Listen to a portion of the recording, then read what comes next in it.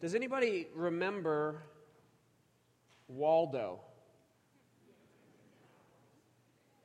Where's Waldo? So I'm going to give this to a kid today if you have the fastest hand. Ooh, there you go, right there. But he's littler than you. I'll give it to you if you want it, but would you be kind enough? You sure? Can we give that young lady just a hand? Like, that's just so, it's so Christ-like to just pass the Waldo book to a younger one. I don't know what I'm talking about right now, guys. Where's Waldo? So Dory found this book. This Where's Waldo book is a collection of every single Where's Waldo book I think ever made. And it's awesome. It's like the travel guide, and then some of the parts of it, it folds out. And I just thought, if you're a kid and you're in church and you're listening to a guy like me, you need something better to do. You need something way better to do. Can we pass that back? And I wanted to introduce Waldo. We can put the slide up that I have for the sermon today. But I wanted to introduce Waldo because Waldo stands out to me for a couple reasons. And kids recognize Waldo, but more than that, I think adults recognize Waldo. How many of you remember any of the other characters from Where's Waldo? A dog? We got one guy with a photographic memory that totally ruined my point. You can't talk anymore. I'm just kidding. There's like a dog and a wizard. But the reality of Waldo is that you open up this page of book, and I always like to read it because there's no words. And so teachers like, go get a book to read. I got you. This is a really big one. Look how smart I am. You open it up, and there are thousands of images all over this book. And yet, when I look back, minus the photographic memory, I can only recall one. Waldo. I'm looking for the one guy in the striped shirt, I don't know, with the cane, whatever he's wearing, a red and white striped shirt. And that's all I could look for. And so I trained my eyes as a kid to be able to start in the top left corner of the book and just scan it really quickly, back and forth, until I saw that red and white striped shirt. Anything that was red and white, I'd kind of maybe stop on, but if it wasn't Waldo, I would just move on. And I would get really, really good at these, and I could find him pretty quickly until you get to the one Waldo one where they're all Waldos. And then you have to really pay attention. But the reality of Waldo is that you and I learn to blur out everything else except for that one thing, and we become fixated on that thing. You develop a filter, and that's all you can see. That's my whole sermon today. Seriously. Jesus had this uncanny way of playing Where's Waldo with everyone around him.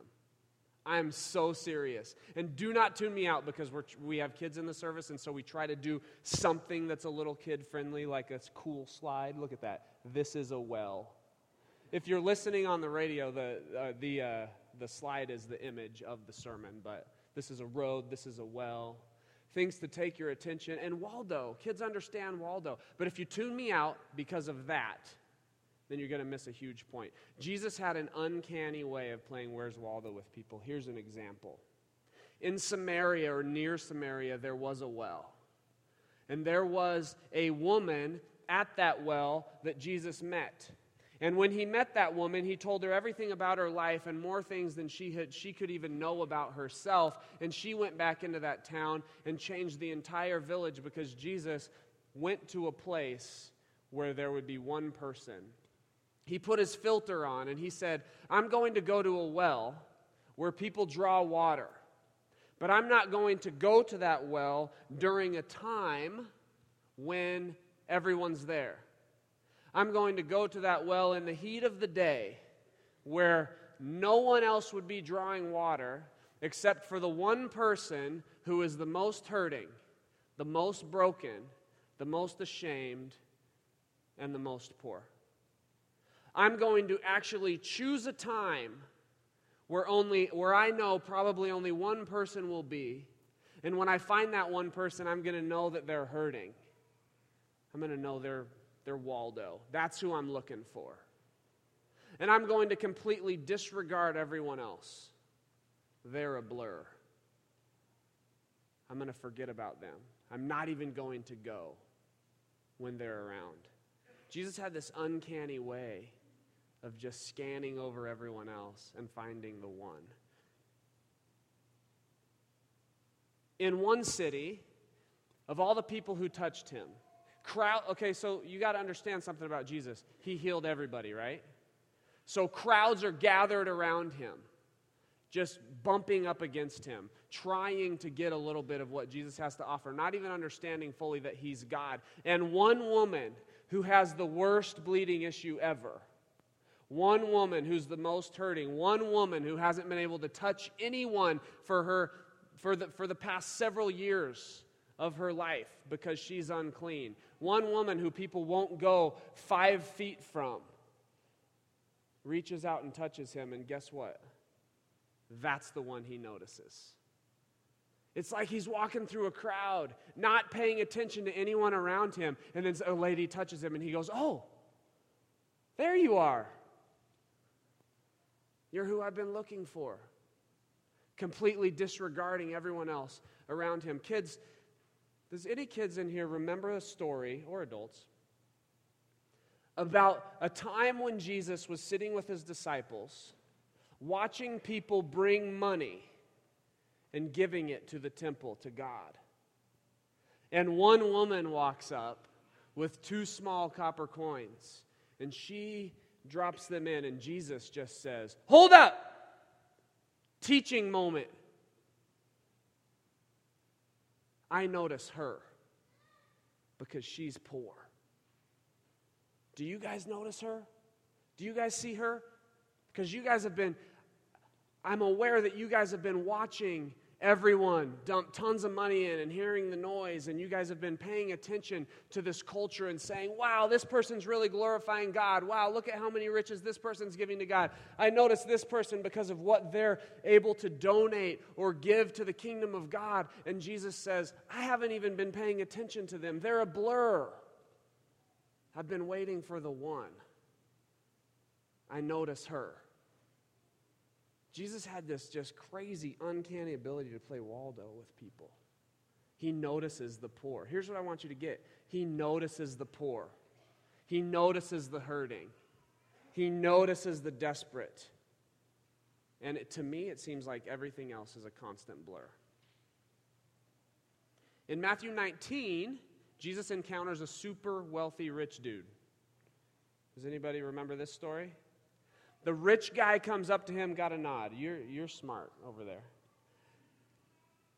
This guy comes up to him, "Jesus, what must I do to inherit the kingdom of God? I've been sinless." To make a long story short, the entire conversation culminates to one moment when Jesus says this: "Sell everything you have and give to the poor." Even in the moments when Jesus is encountering the rich, even in the moments when he's encountering the people who are pursuing him with all of their heart, seemingly, "God, what do I have to do to find your kingdom? What do I need to do? I've done all these things. Can I be there? What do I need to do?" Even in those moments, everyone is a blur to him except for the poor. And Jesus looks at this man and he loves him and he sees an opportunity. That guy could impact the poor. Sell everything you have and give to the poor. It's crazy. I know it's a little bit different lens in reading the Gospels, but I challenge you to read it. I challenge you to go through the things that Jesus is doing and understand how much he is focused on the poor, how much he is focused on the hurting and the broken, so much so that everyone else is just kind of there, but he's not noticing them at all. He's fixated on the poor. Now, Some of you take notes in church, and some of you don't. If you don't take notes in church, you should take notes in church for like the one thing that the preacher's trying to say. You can just write that down. This would be that time. This is the one thing I'm going to say. So you want to get your iPhones out, and you want to turn Words with Friends off. And you want to open up your notepad. I'm the only one that plays that, true. And I lose to everyone I play. I said this last time. I can't use my iPhone in church because I'll start playing Words with Friends. So I have to bring my Bible. I would be playing Words with Friends up here right now, looking up the Bible. And just one moment, one play. I got a Z on a triple letter score. If you want to encounter God's supernatural influence, so we prayed for people's knees to be healed this morning before service began, and maybe God touched some. That would be awesome. If you want to actually encounter God's supernatural influence in this world, if you want to go to those places and see what God is up to, you have to seek out and find the poor. And you have to spend time with them. I will repeat that because I got 3 nods. If you want to encounter God's supernatural influence in this world, if you want to go to the places where Jesus is up to stuff, you're going to have to find and spend time with the poor because that is where Jesus is. He goes as far as to say it. I was thirsty, where were you? I was hungry, where were you? I was naked, where were you? I was broken, where were you? And so that's my whole sermon. But I want to drive it home. So I'm going to say the same thing about 10 more times to you. And I want to lead up to past the well, to past the woman with the issue of blood, to past all of these times when Jesus is just seeking out the poor and everyone else is a blur, to what he's up to the moments and days before he finally goes to the cross to do his final work. And it's in Luke 19. So let's go to Luke 19. If you have your iPhones, flip over to Luke 19, verse 1. As Jesus entered Jericho and was passing through. This is awesome to me. Let me tell you a little bit about Jericho. Can I tell you a little bit about Jericho? I love the contextual, like Rob Bell kind of, I know some people hate Rob Bell, but I love that contextual kind of what is the Bible really saying stuff. Jesus passing through Jericho is significant. Here is why. Jericho is one of the most oldest cities in the known world. Jericho was known as the city of palms. Actually, if Jerusalem represents God's government and God's kingdom, even in Revelation, there will be a new Jerusalem, and that's the place where all this stuff with Jesus happened and where he was crucified. If Jericho or Jerusalem represents God's government, Jericho represents man's government. And so we see in the Old Testament the Joshua and the Battle of Jericho and the walls falling down and this message being sent. God is the ruler of all. Man is not the ruler, and God will take over. And Jericho was one of the richest cities in the world, the city of palms. And if you were anybody who was anybody, you ended up in Jericho at some point. And Jericho, listen, was not a city to be passed through. Jericho was a city to go to do your business. Jericho was where the rich hung out. Jericho was a place that mattered. And if you were going anywhere, you better stop in Jericho, because Jericho is the best. And so we see in some of the final days before Jesus goes to the cross, he's passing through Jericho. He's not doing business in Jericho. He's passing through Jericho. And Jericho, the richest city in the world, I believe, was a blur. was a blur to Jesus. He's just passing through. But he's up to something. Let's keep reading. Jesus entered Jericho and was passing through. A man was there by the name of Zacchaeus. He was a chief tax collector and was wealthy. He wanted to see who Jesus was, but being a short man, he could not because of the crowd. So he ran ahead and climbed a sycamore fig tree to see him, since Jesus was coming that way. So you know about Jericho. Let me tell you about fig trees. Can we get a picture of a fig tree up there? Can you draw one real quickly? Thank you. You're fast. Fig trees were some of the most bushy and I guess you could say hidden trees around, meaning you could hide in them easily. If someone is in a fig tree, you can't see them very well. Consequently, Jericho actually had rules as to how many fig trees you could have in the city. Why? Because it blocked the view. They would block the view. And they also had other rules about how many fig trees you could have around the city wall. Do you know how many fig trees you could have around the city wall, inside or outside? 0. You could not have these sycamore trees around the city walls because enemies could climb them, hide in them, no one could see them, and then they could invade your city. So here's Jesus passing through Jericho. And I want to give you insight into what he's doing. Crowds are following him. Many people want him to come eat at their house, to come spend time with them. He's not paying attention to any of them. He's stopping under every single fig tree and looking up, checking them out. Passing through Jericho. Oh, there's a fig tree. Oh, there's a fig tree. And he finally arrives at a fig tree where he looks up and he sees who he's looking for. This dude is hiding. Even in the richest place, Jesus is focused on the one person who is the most hurting, who is the most hiding, and who is the most broken. And Jesus stops ignoring everyone else, and he looks up in the fig tree and he says this, Zacchaeus, come down immediately. I must stay at your house today. And everyone gets all mad at him. He's going to eat at the house of a sinner. And immediately Zacchaeus says, Lord, look, here and now, I give half of my possessions to the poor. And if I've cheated anyone out of anything, I'll pay it back 4 times the amount. Crazy. Even in Jericho, as Jesus is passing through, because he's got better things to do.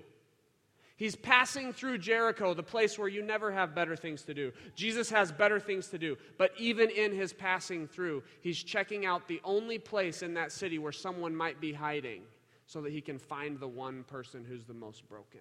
And in that, finding the one person who is the most broken, who is also wealthy, he has immediate impact into the lives of the poor. And Zacchaeus sells his stuff and gives it to the poor. Jesus is fixated on the poor and the poor in spirit.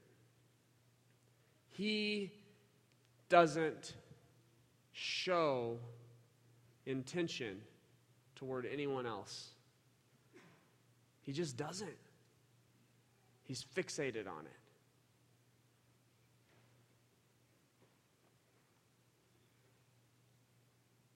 So Jesus is passing through Jericho. Where's he going? Anyone have an idea based on the slide? He's going to Jerusalem. This is Luke 19. Luke only has 24 chapters. We know what he's going to Jerusalem to do, right? Jesus is passing through Jericho because something much greater is in the works, something supernatural. He's going to Jerusalem. He's going to the place where man's government and wealth rule, to the place where he will establish God's kingdom, where the poor are going to be treated like kings. He's going with one last effort, a few chapters later, to point out a woman in Jerusalem who gives 2 small copper coins, as if he's saying, guys, one last time, look, I noticed the poor. She's giving more than everyone else. He's going to sit his disciples down in a room. And he's going to take bread. And he's going to break it. And he says, this is my body broken for you. I'm leaving heaven. I'm leaving the greatest place. I have become like you. I have become poor. And in a few short days, I'm going to make you all into my body. My body's broken so that you can become my body. This is crazy. This is awesome. I get very excited about this. Because when you become my body, the body of Christ, you're going to have my eyes. You're going to begin to play Where's Waldo with the world. You're going to notice how everyone becomes a blur except for the poor, except for the hurting. And I don't care, Jesus says, how awkward it makes you feel. Because there will be moments in your life when you're walking down the street, when you're at work, when you're at school, and you see the one, and they're poor, and they're broken, and they're hurting, and they smell, and they exist on the other side of the ocean, dying of hunger. And you're going to hear about them, and you're going to see them, and you're going to feel a pull towards them, and you're going to have a tension because you have a body. But I am invading you with my body, and I'm giving you my eyes, and I'm giving you my hands, and I'm giving you my feet. And all I want you to do with it is change the world by focusing on the poor. Jesus spends the entire Gospels walking around focused on the poor, fixated on the poor. That's all he sees. And then he goes to the cross to die for our sins, to cover us with his grace. This sin of selfishness that allows us to only stare in a mirror and only see ourselves and only spend all our resources on everything that we think will make us better. And he dies for it, and he takes it to hell. And he says, I'm injecting my eyes into you. I'm putting them in your sockets. I'm putting the mind of Christ in you, so that you can see the poor. And as he hangs on the cross, completely abandoned by his own Father, he looks over to his right and he sees one other guy on a cross. The guy is so hurting, and all the guy can say is, will you please remember me? All that guy has is a memory. And Jesus says, you know what? You're coming with me. Because even in the most terrible moment, when all he can feel is the pain of every sin on the world, all he can see is the poor. All he can see is the poor.